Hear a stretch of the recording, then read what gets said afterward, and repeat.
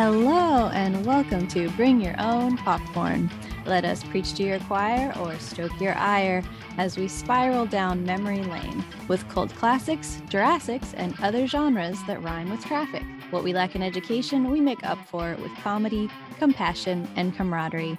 I'm your host, Mixtape Majesty, here today with a very special guest, a wonderful comedian, an amazing film student, my friend, Lauren Wong. Woo! Hello, this is my first podcast ever. Oh, hell yeah. So, looking forward to it. Honored to be the first podcast. Thank you for being here. You've selected a wonderful movie for us to talk about as your special feature film.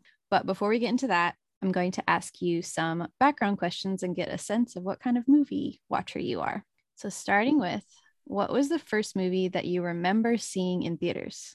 I feel like going to the movie theaters was actually something I did more when I was younger. So I actually don't remember the first one, but when I try to reach back into like my younger memories, I just remember a moment that felt significant to me, and that was watching High School Musical 3 in theaters, because like honestly, I guess that was pretty wise of me as a child to like recognize the importance of that, because it's like a TV movie. It's DCOMs are not Disney features that go into theaters. So I was there, I was like, wow, High School Musical is so cool. They actually got to be in movie theaters instead of TV. And I just remember sitting in the theater, like waiting to watch it. And I'm like, wow, this is crazy. We're watching High School Musical, but in a movie theater. And yeah, that was very memorable for me. That is my first memory of a movie theater movie. Nice. Did you go with your parents or was it with friends? Yeah, that was with family, because 2008, oh my God. Yeah, so I was 8 years old. So, oh my gosh, really? Yeah. Aww. Dang, I did not even remember it being that long ago. Crazy. Like, did High School Musical give you an unrealistic expectation for high school? Did it? I don't want honestly, but that's like literally every single American TV show, because the first thing True. like is how all of them had lockers. And then in California, all the schools, or like most of them, are all outdoors. So like right away I was like, this is wrong. This is not what they told us on TV. Yeah. Like, why am I not like applying makeup in front of a mini mirror in my locker?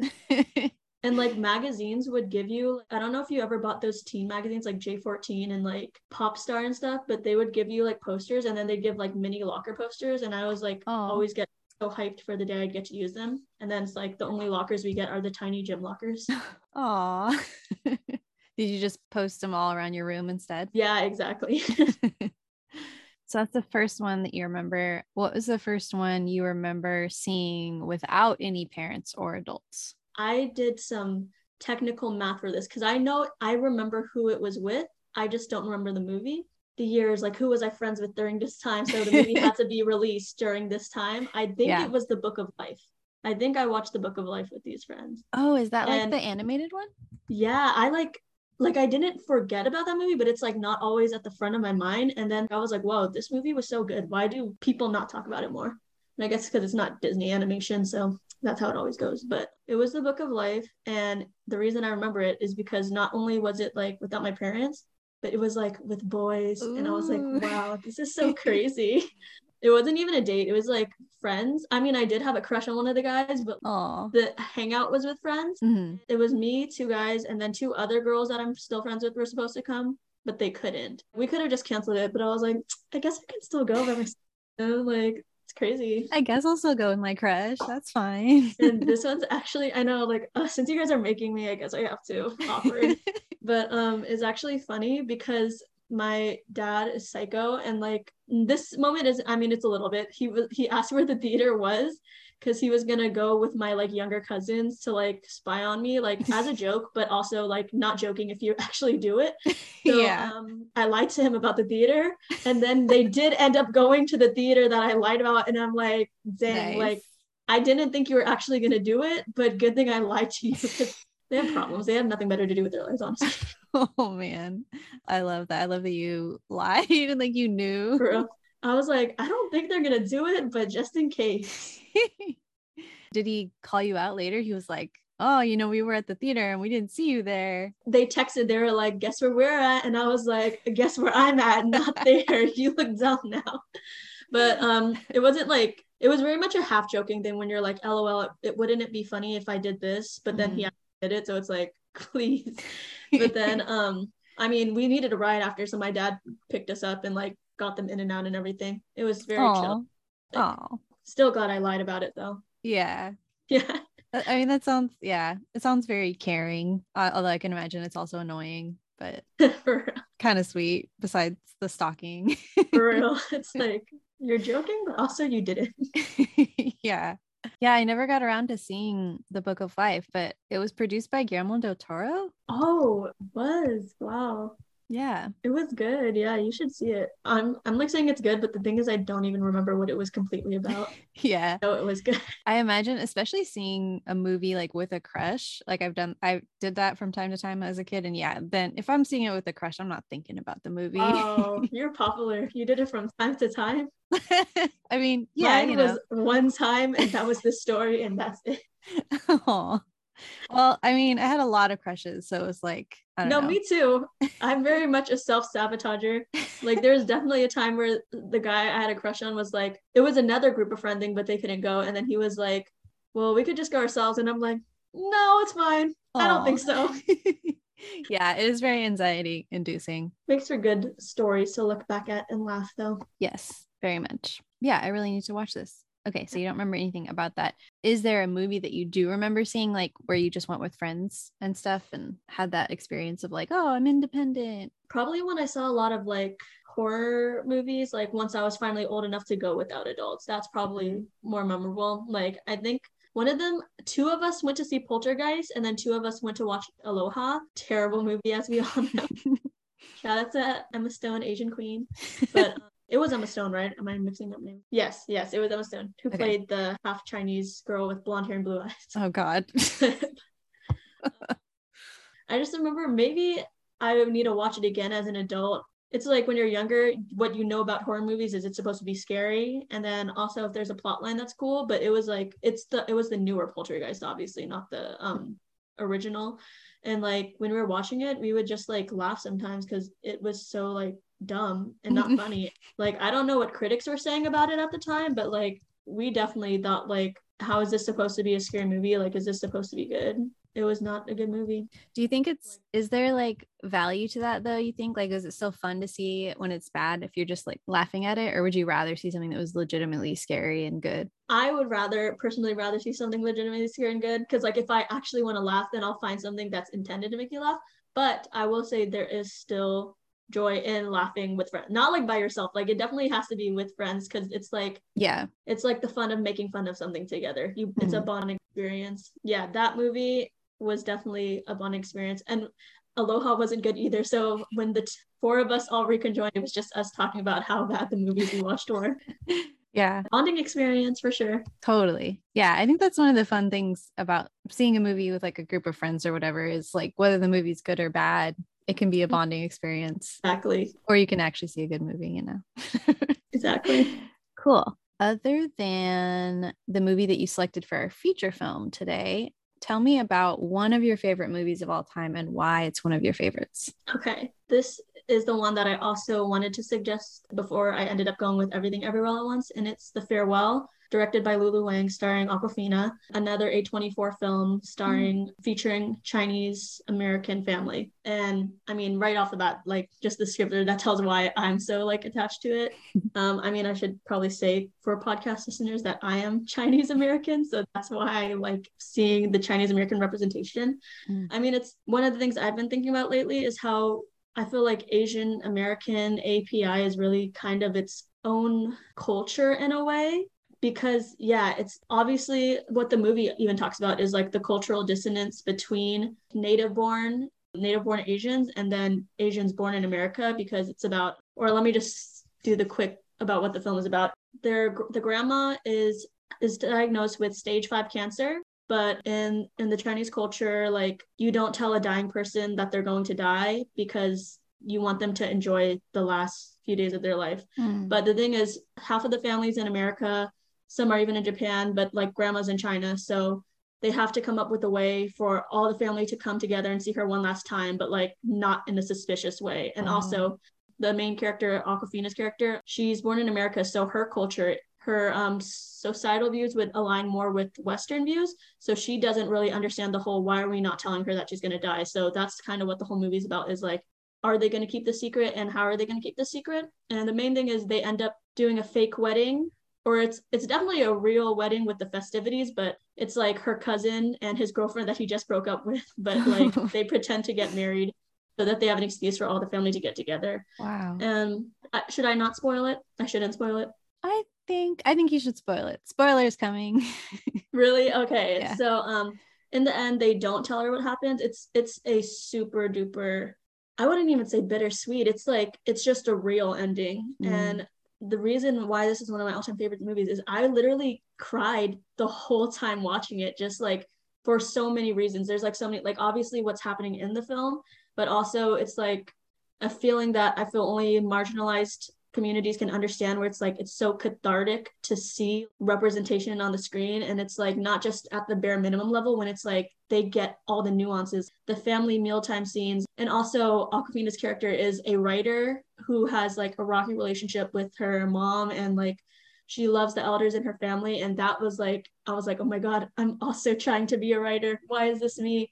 And then it's like, because it's obviously written and directed by a Chinese American woman, so like she gets it and she portrayed it really beautifully.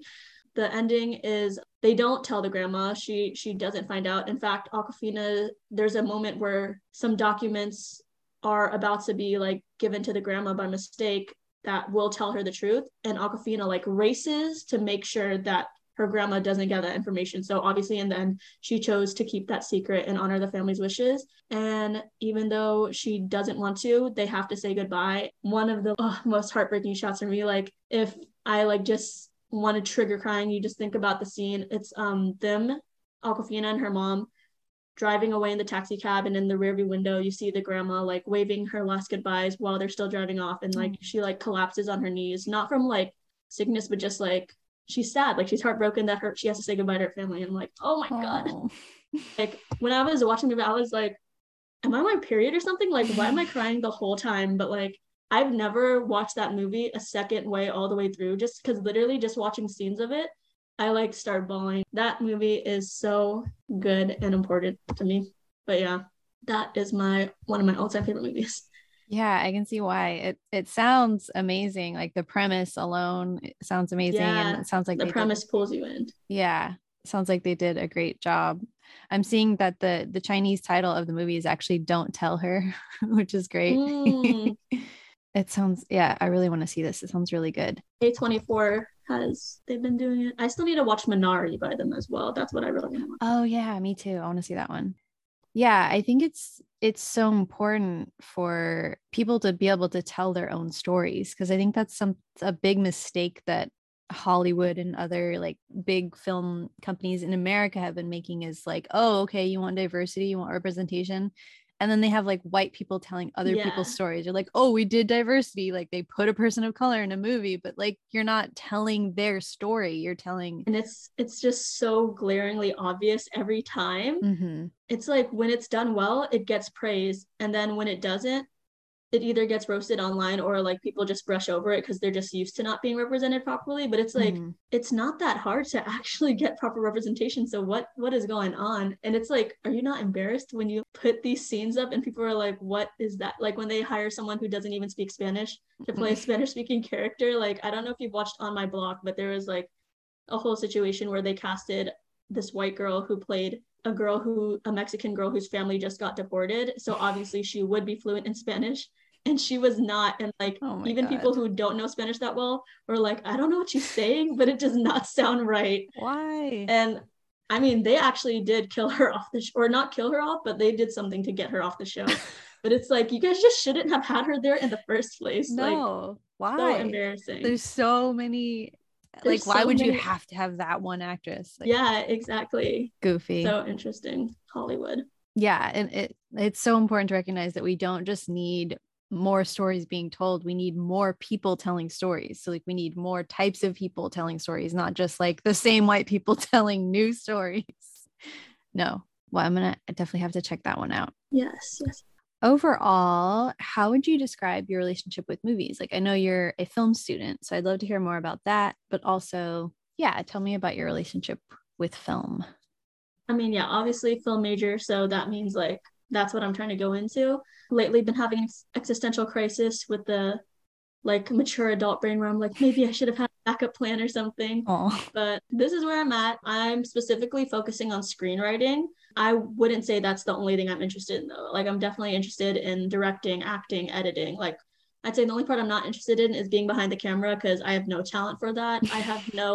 I don't even have interest in it. Like when classes I've taken, I've just been like bored. I'm like, you can take the camera. And I admire people who are good behind the camera. It's just not for me. That's the thing. Thing is though, I do prefer television. Like that's actually what I do prefer to go into, mm, which I didn't realize, but it is rare for film majors. Like everybody else who's a film major, it's film. Like that's what they're going into. But mm. obviously they don't have a TV major. So but yeah, I've definitely always been into making movies. I was one of those kids who definitely had too much too much access to technology like at a younger age than I should have. Mm. So good and bad things, but like good, one of the good things I definitely got, it's very easy for me to like figure out tech. I would just use little old recording devices or camcorder back then, or when the first iPhone came out, like I'd be making videos with my sisters and stuff. And that was the beauty of being the older sister, is getting, and not just older sister, older cousin. I could like force everybody else to do whatever I wanted. So it's like if I wanted to make a video, I could, because I just forced my little sisters to be in it. Yeah. And I mean, they enjoyed it sometimes, but yeah, sometimes I'd be like, you better do it or else whatever reason I had when I was younger. Yeah. Did you write scripts or would you just like feed them their lines? Yeah, it would definitely be a feeding their lines thing, which is like, I've been thinking about that. When you're a kid, you always hear adults talking about how I wish I still had my creativity when I was a child. And like, I'm like getting worried because I'm starting to feel that because I'm starting to get into blocks. And it's like when I was a kid, the way I made movies wasn't by writing scripts. It was like I turned on the camera and then I would just be like, do this. Oh, you know, it'd be good. Let's do this next. And it actually did come out as cohesive storylines, you know? So it's like, I think because technology is so advanced though, even like low budget films still come out amazing. And that's why it's so hard for people to get into filmmaking, because it's not just about low budget anymore or telling a good story. As much as people say you don't need the best equipment or whatever, like you still need access to like education, like to editing programs and everything. And I mean, I do have access to editing programs and education, obviously, but it's like when you have no connections to the film industry, you're really starting off at a blank slate. And I'm glad that I can tell that I for sure have been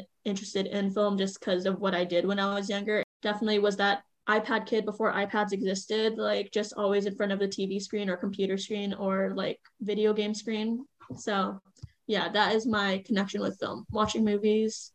Oh, and also like I guess for a more personal tie, like watching movies instead of just making them, long car rides with the family. I have three sisters, so family of six. That's like always in a minivan. My mom eventually upgraded, got some TVs in there. Like when you're driving behind a minivan and you just see the TV playing in there, that was like what we had as kids. Oh, also my aunt had an ex-boyfriend who used to work at Blockbuster, you know, long before before Netflix took over. But yeah.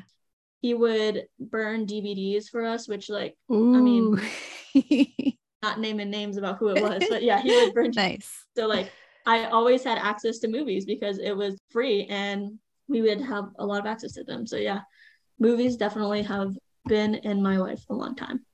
Nice. I love that. And sort of the emphasis on storytelling, I guess, because you're saying that you really would be interested in being involved in any aspect of filmmaking except for cinematography, which is totally understandable because cinematography is not just about framing. It's also about like doing fucking algebra, like math to make those like Hollywood cameras work. They're so intense, and lighting too. But I totally relate to that, of just like the aspects that you listed that you're interested in are all like the storytelling aspects, less than the technical aspects. Okay, that is a good point that you made out.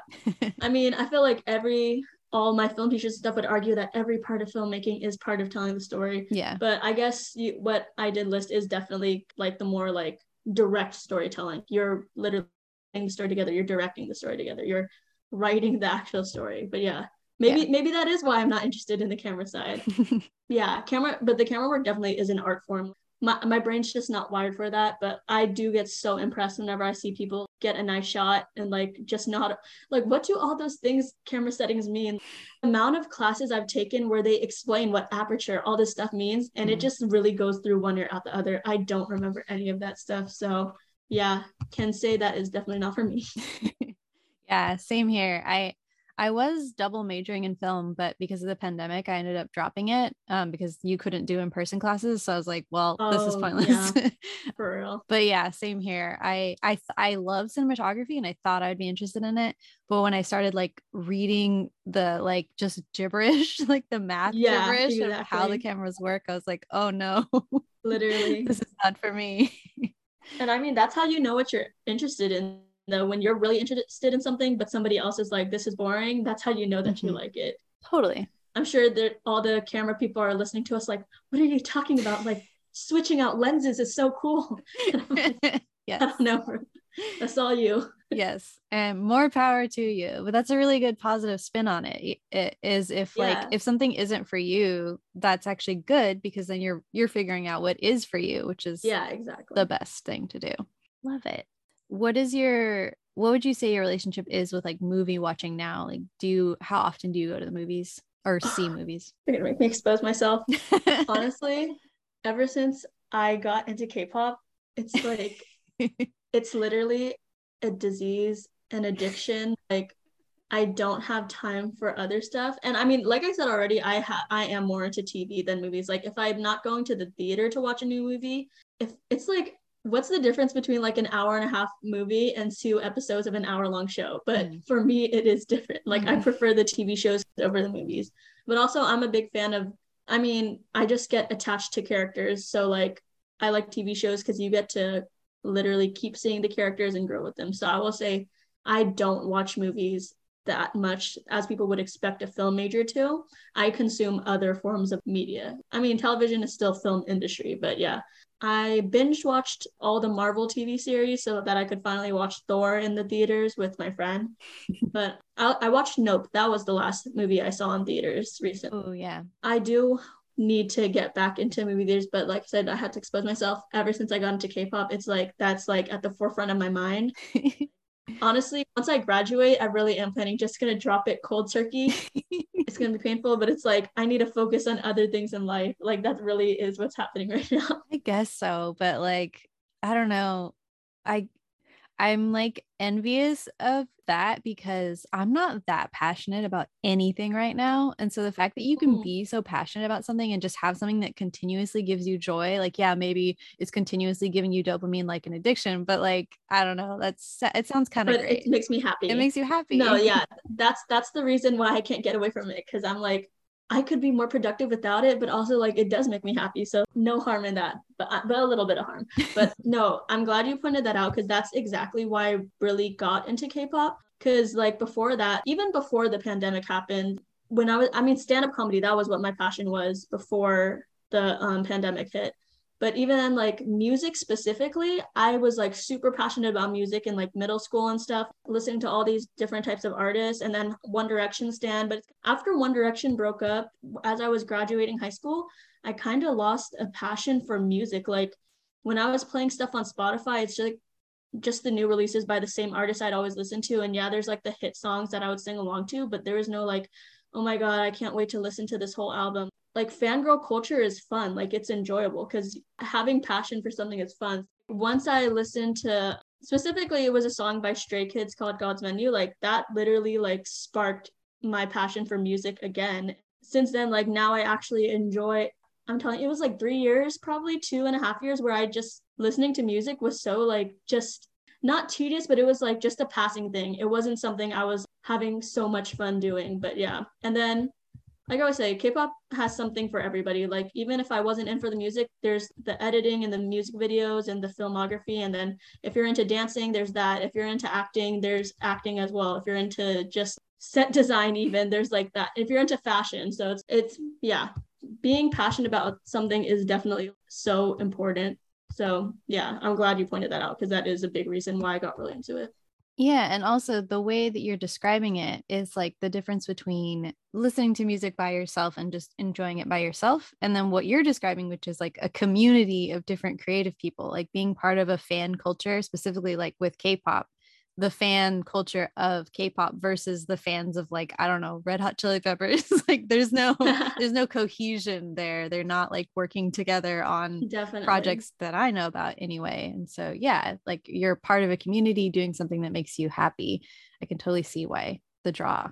But I will say enjoying the music alone is the big part of it because I wasn't Mm. even enjoying music alone before and now I am. So yeah, definitely pros and cons to everything. I love that. So, yeah, Back you to movies. mentioned, oh, what? I said back to movies. Well, almost, because Okay. you mentioned, I want to say almost every guest I've had for the past year has said that they kind of prefer TV over movies right now. Oh wow. Yeah, so you're not alone in that. And there's like, and there's all sorts of reasons for it. A lot of it has to do with the industry and the kind of movies that are being churned out lately and the way that it's changed with the studio system and blah blah blah. But one thing that it made me think of is I've gotten really into K dramas, Mm, and I was like trying to pinpoint what's so different about not only movies and TV, but K dramas versus American TV. Because I'm actually enjoying K dramas more than American TV now. definitely. And I was like, what is it about them that's like so different? And there's a lot of things, Yeah, but there's one a of the lot of things. things, one of the things is that most K dramas are 16 episodes, and it's basically like a 16 episode movie. Like the way that the story is laid out in a K drama, it's like back to back, like it's actually consecutive. Yeah, yeah, Whereas a yeah. lot of American TV shows, it's like, oh, here's a random day in the Like life. character development. Let's see what crazy adventures. But yeah, K dramas like they have a set story and they're sticking to it. Yeah. And so, yeah, I don't know. That's just on the note of TV and movies. What kind of TV do you like watching? Honestly, I was a big K drama viewer when I was younger. Like when I was talking about High School Musical 2008, like that's like the age I was watching K dramas because my parents watched it and stuff. But then I fell out of it because I started consuming Western television. And it's not that I don't want to watch or I don't think I'd like K dramas. The thing is, I know I'd like them. And like I said, I'm already addicted to K-pop. I cannot afford another addiction. Like I know for a fact I would enjoy all the new K dramas that have been coming out. But right now, I mean, actually, I've been watching TV shows for my classes, so that's what I've been watching. But besides that, on my free time, anime and sitcoms are really like my go-to. I was really into like those drama CW type shows and like Criminal Minds and all that stuff in middle and high school, but I think I'm at a point in my life where it's like I know the bleakness of reality already. Like, just give me escapism. Yes. And like, not even escapism in the form of vampires. Like, they're still dealing with drama. I need, like, we're just laughing. We're just laughing. We're having fun. If they're fighting, it's just because they're animated people. They're not real people. It's okay. Like, I'm aware enough of reality that I don't need to see it on TV too. So that's where I'm at. Everything is about escapism. That's also why I'm into K-pop because I hate men. And people always argue, you know, that these K-pop boys, like, they're putting on an act. And the thing is, like, I know that, but that it's like they're using you guys by like tricking you. And I'm like, but at the same time, I'm using them. I'm using them to fulfill my fantasy of a perfect man. And like, I know it's not real, but that's the beauty of it. It's escapism. Escapism is an amazing concept that society has created for to escape. Yeah. Absolutely. And that is exactly how I feel about K dramas too. Like it's absolutely Definitely. an escape. Yeah. And these Men men are are not very like that. idealistic. Yeah. Yeah, I've been thinking a lot about escapism and storytelling lately because I mean, I feel like that's what storytelling has always been. Like I bet you even back, when all we had was like telling stories around the fire, it's storytelling is about hearing about another life, like being able to put yourself in the shoes of another life that you'll never actually live. And we've just gotten Yes, all kinds of ways to storytell now. exactly. So many ways. TikTok is literally the newest one. Every social media platform. Before that, it was YouTube. It's crazy. Like, I really wonder what the next thing is going to be. You really never know.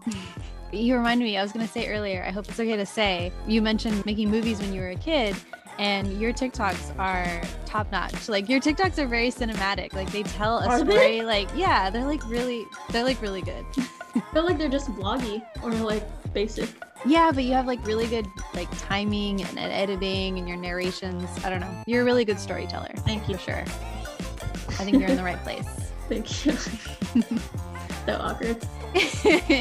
Like my TikToks are like I have a YouTube channel too, but it doesn't really get views. It's like, it really is just for me. So I guess that also shows where I do just enjoy storytelling just for the sake of it, because it's like, if it blows up, that is very cool. But if not, like, I'm still gonna keep posting because it's like fun. Yeah. But yeah, thank you though. Yeah, hell yeah.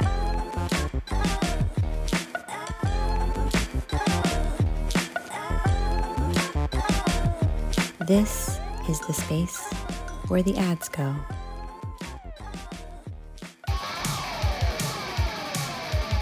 Welcome to the Phantom Jukebox. I'm Ty. And I'm Joe, and we're two musicians that dive into the world of music, its myths, conspiracies, and bizarre music history. We discuss things like, did Elvis fake his own death? Is Stevie Wonder really blind? Is Dolly Parton's husband actually real? Find out all that and more on Apple Podcasts, Spotify, Pandora, or your favorite streaming service.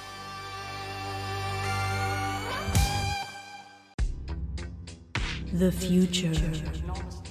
The future is incredible, and we are living it right now. We are living in a world where Darth Vader can Kamehameha the Jonesy cat off of my back. The future, technology, it's amazing. I, for one, love it. And you know what's a new piece of technology I just heard about? It's called Newsly. It's an all-in-one audio super app for iOS and Android. It picks up most trending articles on the web on topics that you choose at any given moment and reads them to you in a natural human voice. The entire web becomes listenable for the first time, all in one place, Newsly. You can browse articles from topics you choose. Stop scrolling, start listening.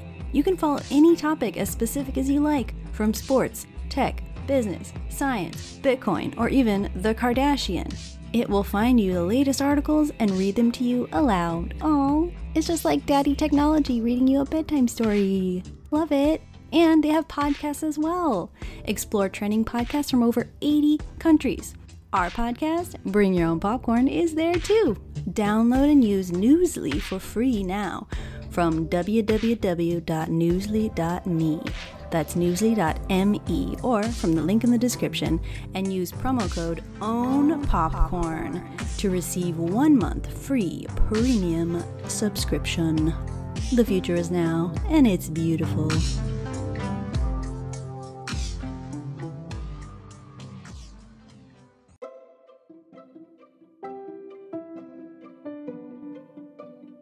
Hey everybody, I'm Amber. And I'm Maddie. And we're Witches Talking Tarot. And we've brought you a show all about the occult. We're talking different lores and mythology. Yes, creature features, cryptids, aliens, you name it, we'll cover it. Conspiracy theories. Absolutely. And pagan holidays and 100%. practices. All 8 of them. Yes. Spiritual living, you name it. That's right. We've got it for you. So if you want, come sit with us for a spell and let us make you laugh. We are Witches Talking Tarot. Thanks, everybody.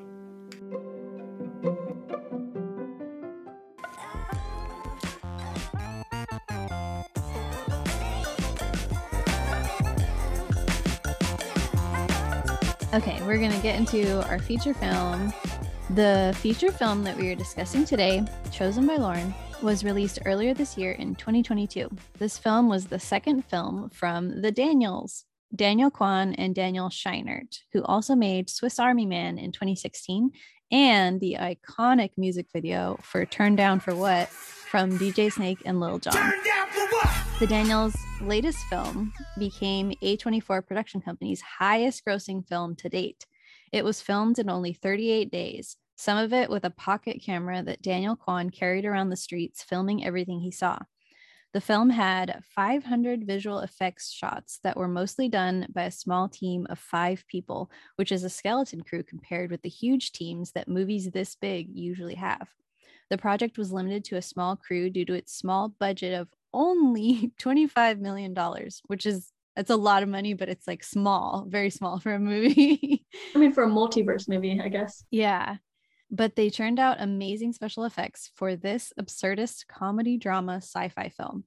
Many of the scenes were also done with practical effects rather than computer-generated effects, such as the infamous hot dog fingers and Rakakuni, the talking raccoon that controls a chef by sitting on his head.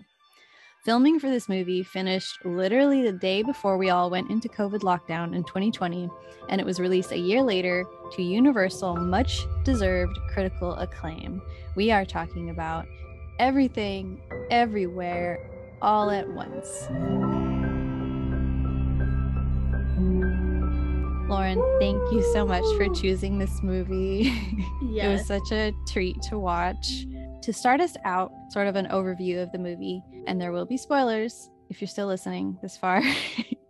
Tell me, in your opinion, what are the most important things that happen in this movie? Plot-wise, or like what I feel is the most important? I would say it's more about you. So I'd say what you feel is most important. The most important parts of the film are like the messages that people take away from it, because it is very zany. Like, this is one of the few situations where zany perfectly describes what this movie is. It's very all over the place, and all the synonyms of zany, quirky, kooky, like that's what this movie is in like the best possible way. Like, it's just so, it's literally like a perfect movie. Like, I see no flaws with it, and it was just done so well. But I'll just list all the plot lines that I felt like were really important. Obviously, there's the mother-daughter plot line. Definitely a movie trope that is underutilized in Hollywood, the mother-daughter. That's why Lady Bird was so big, because people were like, oh my gosh, mother-daughter.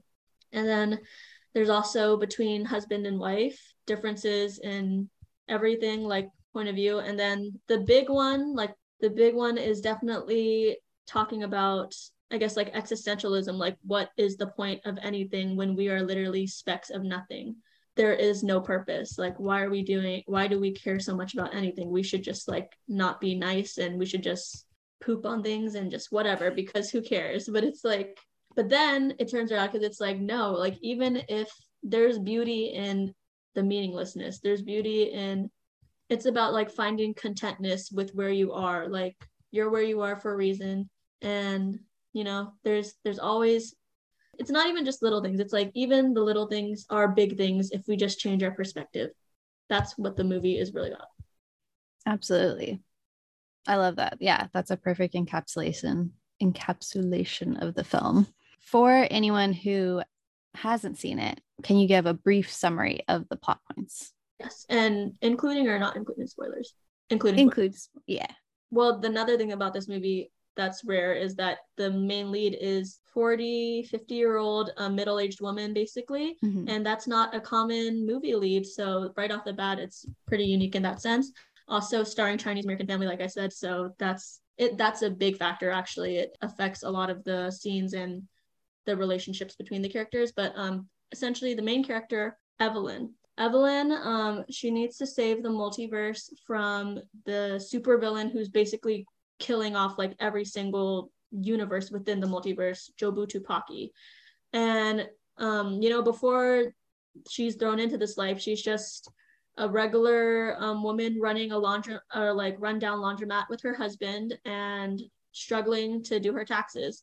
And then suddenly her husband from another universe teleports into her current husband, and which is what they call verse jumping, when you jump into the body of your counterpart in another universe.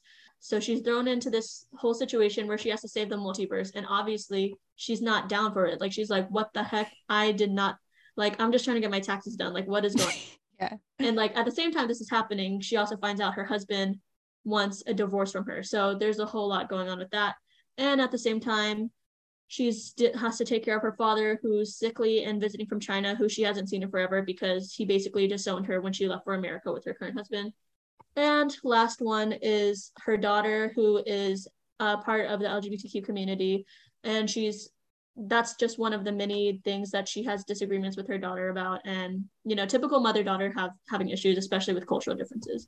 And the plot twist is that Jobu Tupaki is her daughter from another multiverse. So now not only is she like having to save the multiverse, she has to save it from her daughter. And that makes things a lot harder. And meanwhile, while she's doing this, she's verse jumping. She's seeing her life in other universes, which makes her so like bitter about her current life. She's like, oh my gosh, in another world, I'm literally a movie star. I'm like a master at martial arts. And here I'm just stuck with my useless husband doing stupid taxes in a stupid laundromat. Like I should have listened to my dad.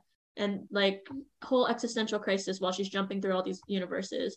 And eventually, you know, her mind breaks. She's like, she's seen every possible universe. And that's where the title comes from. Everything, everywhere, all at once. Because now her brain is literally experiencing every universe all at once, which is like the way they visualize it in the film is so crazy too. Like while I have it rented, I want to just like pause and see like every single cut of every universe, like including Hot Dog Universe, like Aubrey mentioned, which is so genius, like amazing.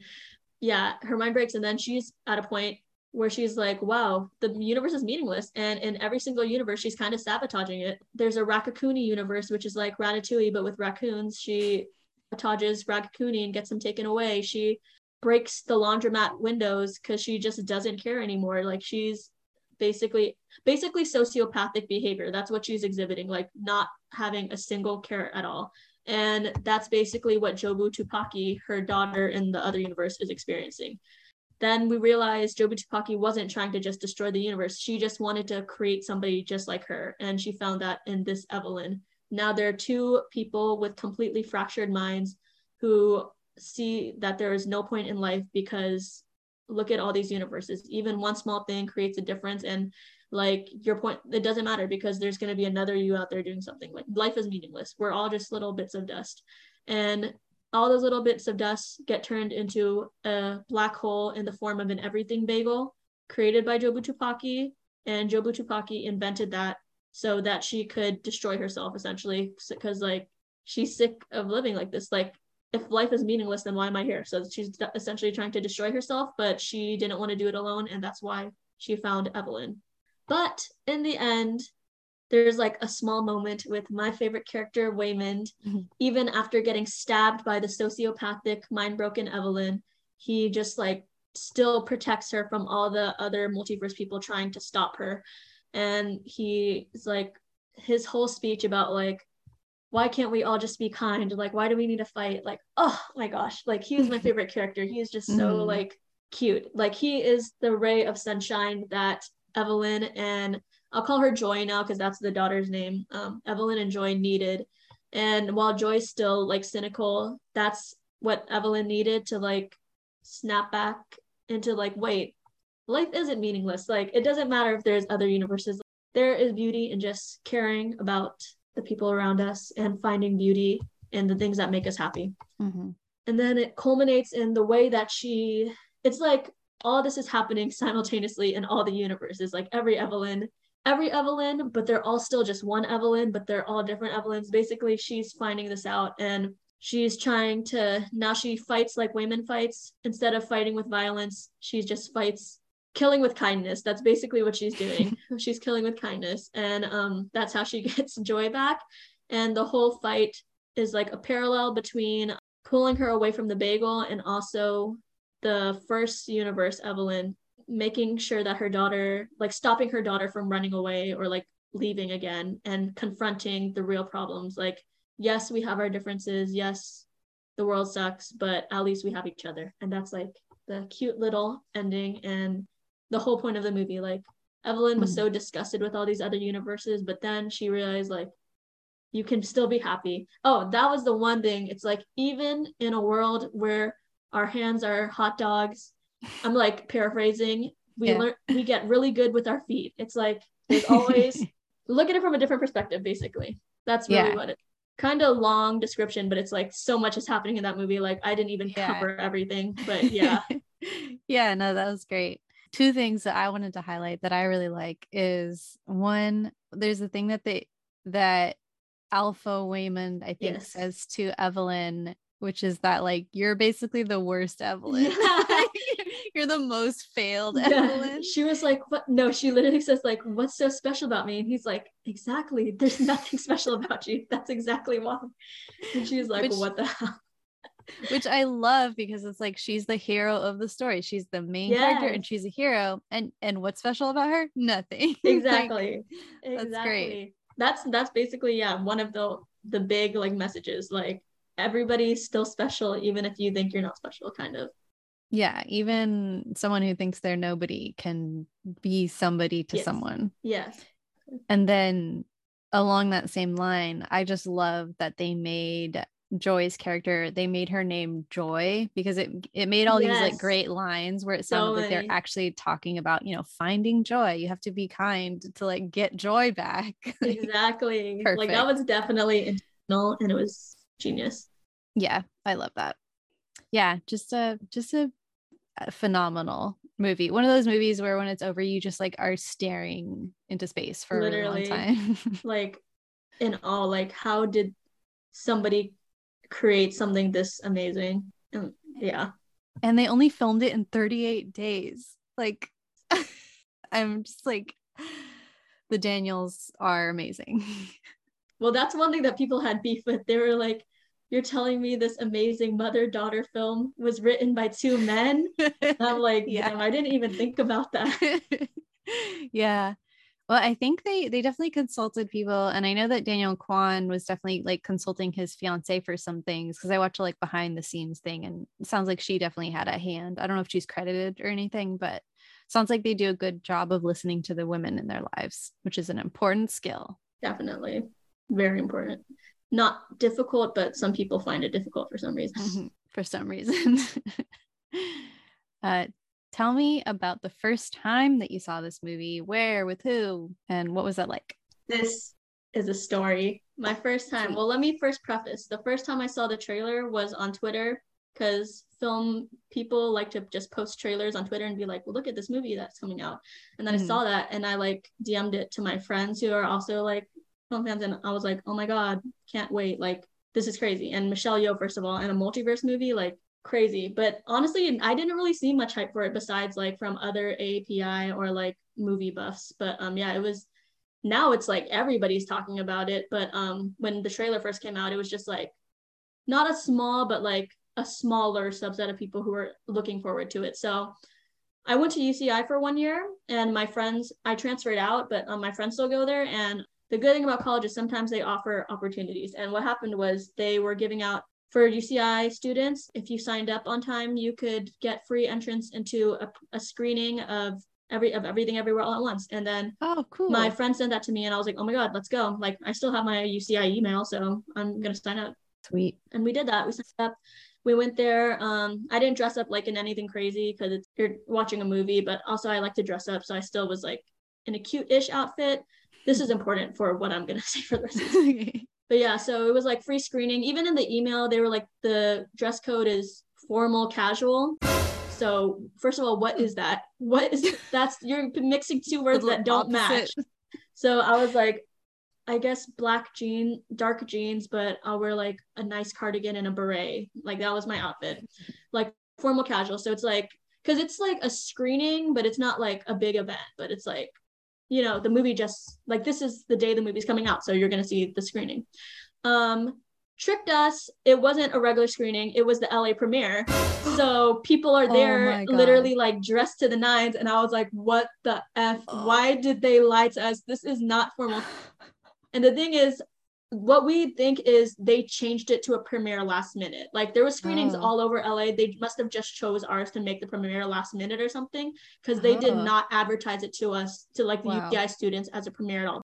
And we were like, we want to see the movie. Let's go. I was pissed because, I mean, I'm sure you already, I like to dress up. Yeah. And I prefer to be overdressed than underdressed. And luckily, obviously, we weren't the only people who were dressed like normal, because other people didn't know it was a freaking LA movie premiere either.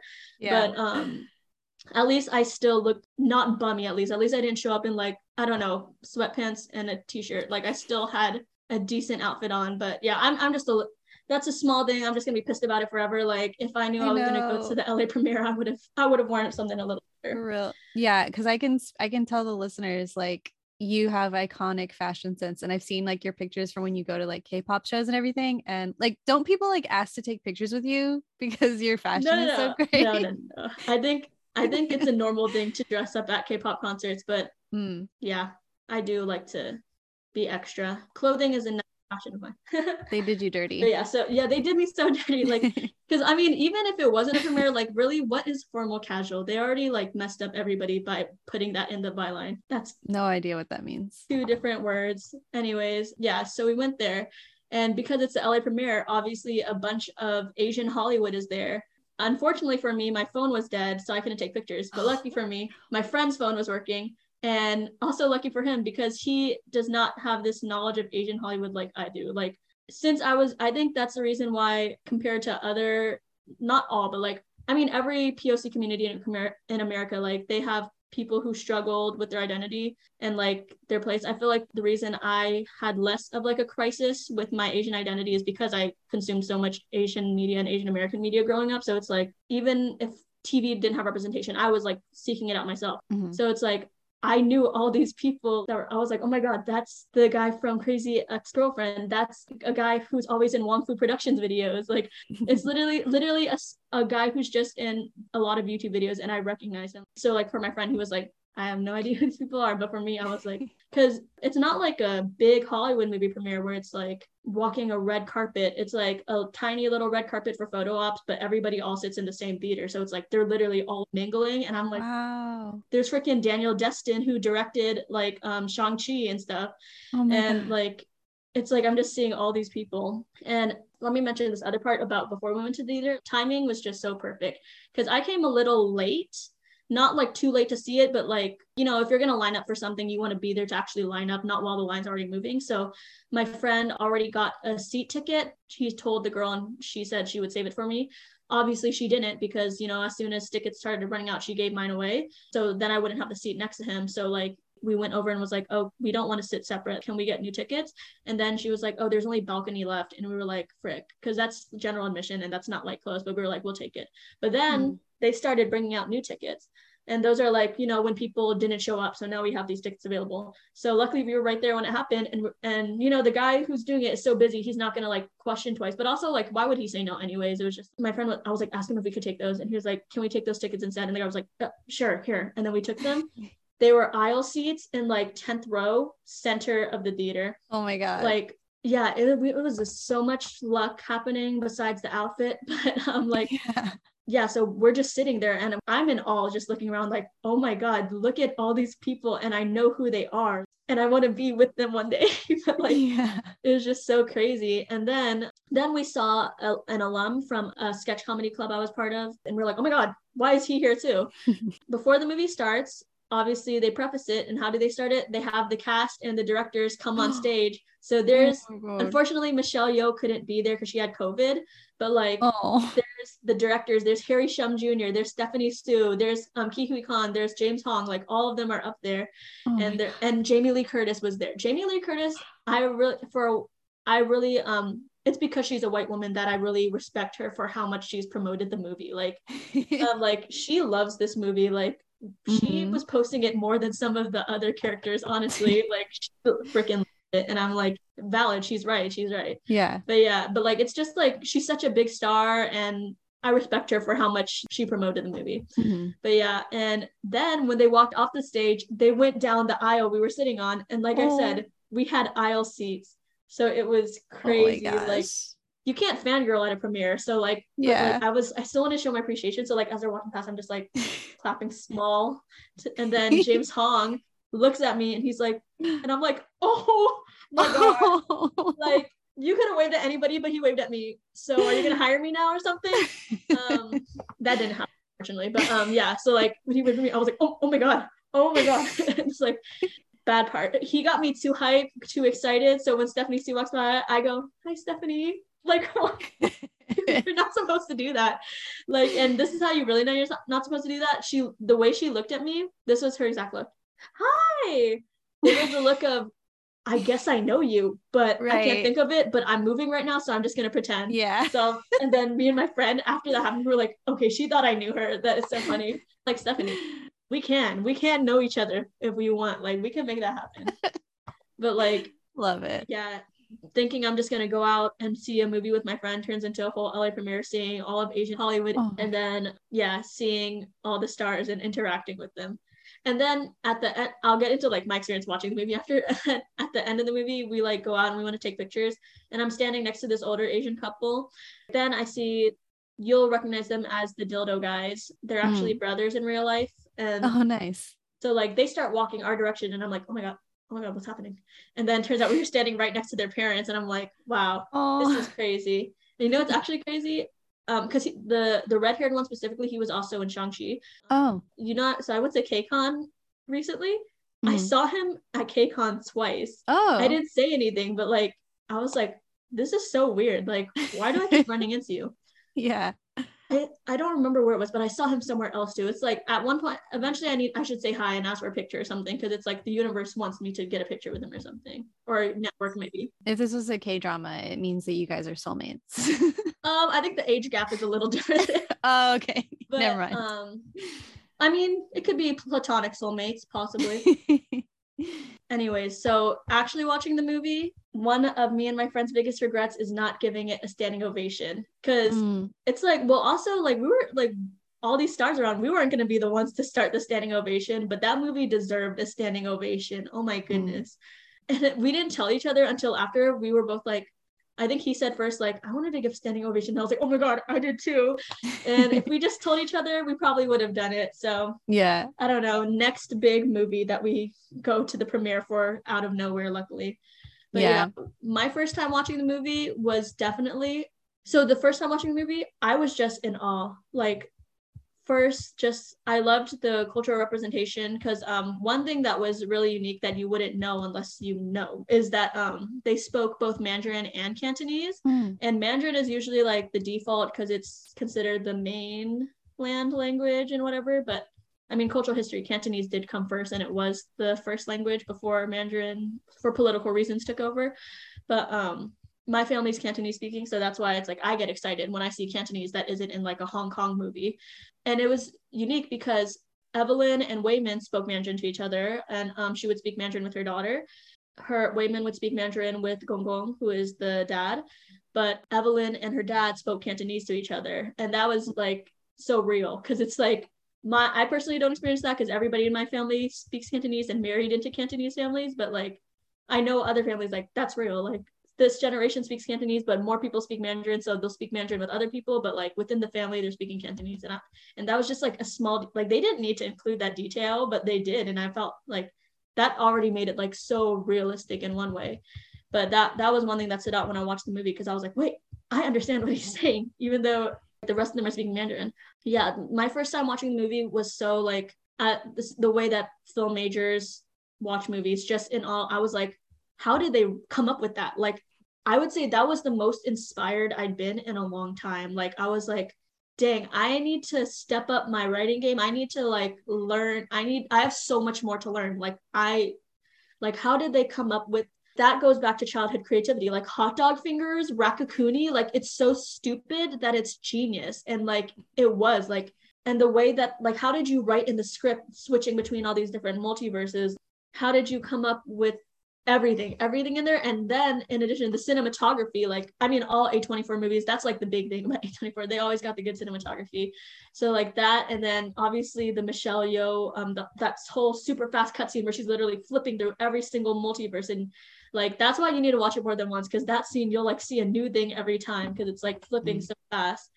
And at the end of the movie, yeah, I was like, this is a masterpiece. Like, how did somebody write this, direct it, edit it, create it? Like, that was my first thing. When I watched the movie, I was just inspired. I was so inspired. Every time I've like told people to watch it or brought them to watch after, they literally like, at least one of them will come out and be like, that's my new favorite movie, because it's such a good movie. That was my crazy first time watching the movie. I love it. That is so freaking cool. And you were living in LA? Yeah, this was in, what theater was it? It was, I think it was Ace Hotel Theater Ace Hotel or something. But yeah, I mean, because you know how all of the LA theaters are just like refurbished theaters from like back then. They're all very historical looking, kind of like Crest Theater in Sacramento. Like, they just all have the old school vibes, so it makes it perfect for a premiere. So yeah, nice. What a good deal. So how would you say how would you say that you kind of have touched on this, but how would you say that this movie has changed or affected your life? Before I get into that, can I talk about my other screenings of the movie? Yeah. Okay, yeah. So first time screening at the premiere, and my experience was just admiring the artistry of it.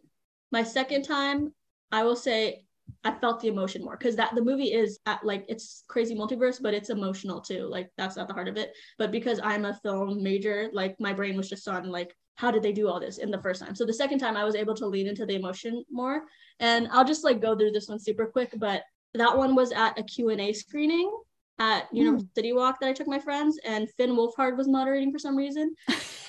Jamie Lee Curtis was there, and she gave away hot dog fingers. Oh my god. The Q&A was just supposed to be Kiki Kwan, but then surprise, Michelle Yeoh shows up. Oh my god. And that was insane. Like, she literally was walking like 2 rows in front of me, waving at everybody. Oh my and gosh. I was like, yeah, that was wow. crazy. But don't need to go into that. That's all it was just crazy. Like, this movie is like following me everywhere. I don't know. My second time, I was able to lean into the emotion a little more. And then my third time, I watched it a few days ago to prepare for this podcast. And I've been meaning to watch it a third time anyways. It's just like I said, I'm a TV person. Unless I go to the theater, it's really hard to make me watch a movie. But I did it. And this time I let myself sink and feel all the feelings. And I did. Like, I didn't cry as much as I did with The Farewell, because it's not as emotional of a movie as The Farewell, obviously. But like, I cried a lot. Like, so many parts. And yeah, and we can talk about that later probably, but now I will answer your question about how it changed or affected my life. Yeah, like I said, made me like, I really want to be that. Honestly, part of me is like, I don't know if I can ever be that good, because that's a perfect movie. Like, how do you can't replicate that, but like, I'd like to at least be better than where I'm at now. So it really did that. And one big thing about me in my writing personally, I would say one of my biggest film inspirations is Jordan Peele, just because I feel like he did comedy and now he's doing film. And I'm like, that's I want to be good at comedy and film. And that's what he is. So, and also his thing is he always casts Black leads, because he said, because I want to, that's what I'm going to do. And I'm like, as you should. And that's kind of like my thing. Like, when I write scripts, it's always Asian lead. And I mean, that makes more sense too. Why I wouldn't know the perspective of another person. So I should be for myself. I mean, yeah, I feel like I did answer this question with everything I was saying to you. Like, I want to be part of that like Asian Hollywood inner circle, and then also like obviously expand it, because it's like I knew everybody because there's not that many people to know. Like, how hard is it for me to know them if I'm looking for them? Right. And then I feel like, unfortunately though, a lot of Asian Hollywood is filled with boba liberals. You know that term? I don't, but it sounds great. I mean, it's another thing where it's like, I'm sure every community has their version of it, but like for Asian people, it's like, it's basically the bare minimum leftism. Like, you just say like, oh, I'm not homophobic or I'm not racist, but it's like, there's so much more beyond that. You need to do some more education. And I feel like a lot of, like, it's not completely their fault. It's like kind of almost everyone in Hollywood is an airhead because they're in that bubble. Like, you're in a bubble where everybody praises you. So like, I guess we could be grateful that they're at least on left instead of the other side, but it's like you're influencing, you have such a platform, but you're so uneducated. It would be so much nicer if you could know more. So that's another thing. Like, if I was part of Asian Hollywood, I would hope that I'd be able to, because I've actually heard, I wouldn't say it here, obviously, but like, even though I'm not in the industry, I've luckily like made friends who are in it or know people that are in it, and they have stories, and it's like, including Asian Hollywood, and it's like disappointing because it's like, you guys are one of the few representations we have, and it's not a privilege, but Hollywood will treat our existence in Hollywood as a privilege. So it's like, you need to be better if you want more of us to be in there, kind of. Yeah. So yeah, that's another thing. But on the positive, I do also want to learn from it, because like I said, I'm still young. So like, everybody in Hollywood, or not everybody, but like a lot of them are like older, like Awkwafina, Shang Simu Liu, like all the big Asian American names. There's definitely so much that I could learn from them. And not even them, like Daniel Kwan, like the actual writer directors, like behind the camera. I don't know if there's like a way. I need to inch my way into that Asian Hollywood inner circle just to like learn from it. Like, there's because they would know better than me about like breaking into the industry despite any barriers or anything, or Asian community calls it the bamboo ceiling. So yeah. Like I said, it just really inspired me creatively, and then also inspired me in terms of my goals and hopes for the Asian American community in Hollywood. But yeah, that is how it changed and affected me. I love that. And even as someone, like, I'm half white, half Latina, but even not coming from like a background that can relate directly to all the unique cultural aspects of the film, it still was like equally inspiring to me in both ways, of both inspiring creatively, like just an amazing work of art, and like you were talking about the technical aspects and everything, and then also just inspiring about like life. Like it's one of those movies that just makes you feel better about being like alive. No, definitely. I was watching it when I first watched it. I never usually do this, but unless I'm like going to the bathroom, I won't like pause it. But I paused it to like break the fourth wall for a little bit because I wanted to screenshot the shot of the rocks when they are rocks. Yes. And I made that my wallpaper while I was still watching the movie. Oh my God. No, literally that scene is like, it's another thing where it's like, so this movie somehow makes every stupid moment so emotional. And I mean, I guess that's their point. Like even the stupid things, like there's meaning in everything. You just have to find it. Yeah. Who would have ever thought that you would cry at the line at someone saying sucked into a bagel and that would make you cry? Literally. It's like you're crying. It's such a cathartic experience, the crying while laughing. It's like you're sobbing like, oh my gosh, I hope you guys make up. And then all of a sudden there's her on his shoulders controlling him to get Raccacoonie back. Like, and then you're like, oh my gosh, like you should talk to your mom. And then all of a sudden there's like hot dog fingers flapping against their thighs, running against each other. But also it's like, that's also beautiful. Like, oh, look at them getting their relationship back together. It's like, this movie's kind of disrespectful. Like, why are you playing with my emotions like this? Yeah, it's amazing. Well, we're getting to the end here. Before we wrap up, is there anything else that you want to say to people about this movie, or to convince anyone to see it if they're not convinced yet? I mean, I feel like we were pretty convincing. Like, I think so. There's always, I mean, there's other things that I just wanted to talk about. I made a list of like the quotes that were really stand out and really made people feel things, like not just me, but people online too. Yeah. One of them is when she asked her dad, these are all paraphrased, I didn't write the exact quotes, but like when she asked her dad, like, how come it was so easy for you to leave me behind? And I was like, oh my gosh, I can't even relate to that. Like, that's not even a feeling that I've experienced, or at least not on that grand of a scale where it's like parents disowning, but like, you could feel, because it's like she's going through the same thing where it's like she can't leave her daughter, so how did her dad do it so easily? And it's like, it's so heartbreaking. And then the other on the romantic side, there's in the movie theater universe, the movie star universe, where Wayman tells her, like, in another universe, I would have been happy just doing taxes and laundry with you. And like everyone loves that line because they're like, it's so romantic. And it is, because it's like his character has it all, but also like you see the downside. It's like he had to give up the part of himself that was so optimistic, that was so happy-go-lucky, to become this man that is successful. So it's like, there's positive, but also like, what did he have to sacrifice for it? So like in another universe, he would have been happy. And then, like I said, Wayman's whole speech that makes me like choke up every time is literally his whole like, why can't we all just be kind? Because like, I personally don't think I could be a nicer person, but it's like, that's why I love nice people so much, because it's so hard for me. No, not just, that sounds so bad. It's like it's like the world is so like messed up. How are you how you are? Like it, I really admire my friends who are just the nicest people ever. And like, I mean, I guess that was also the balance where they're like, that's why you need the balance. Like Evelyn needs Wayman as much as Wayman needs Evelyn, because he needs someone to like be the heavy backbone, because he would just get stepped all over without her. But she needs somebody to be like the nice side. And I forgot who said, one of the characters was talking about how they're useless. And then I think it was Evelyn who said, yeah, we're all useless alone. It's a good thing you're not alone. We need other people. That's what it is. And also the line, I'm like forgetting who said what, but there's also the line that's like, you're not unlovable. There's always something to love. And that's, the writing was just so good because it captured the essence of the movie and just these simple lines to each other. That is my ending. Like, even if you don't feel the emotions, you'll have a blast watching the movie because of all the fun multiverse universes. Like you'll find something to like about the movie. Even if you don't like a bunch of it, there'll be one part, but I doubt that you won't be. That's like not possible unless you're like dumb, no offense. But like, yeah, this movie is just so good. Yeah, just like what you just said about that quote, like there's something There's always something to love. This movie definitely has that. It has everything. Everything. Won't even think of. Cool. Well, this has been a wonderful discussion about everything, everywhere, all at once. If people would like to find you and your work or anything like that, where can they find you online? I guess the only place where I do creative stuff would be TikTok.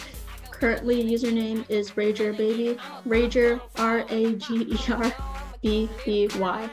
My younger sister helped me out with that. And yeah, I'll say that's the only place right now. You can follow me on Instagram too, Lauren Wong, but not as much creative stuff on there. Any upcoming projects to plug? I wish I could say yes, but no.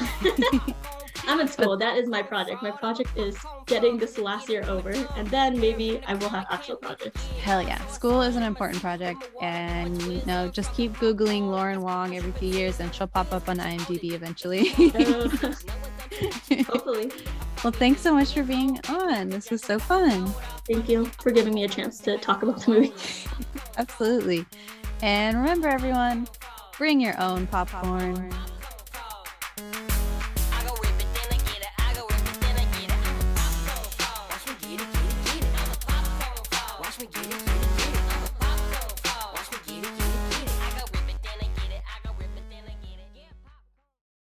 Yeah. We did it. Okay.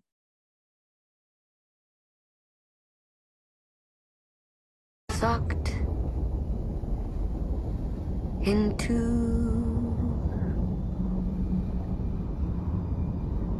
a bagel.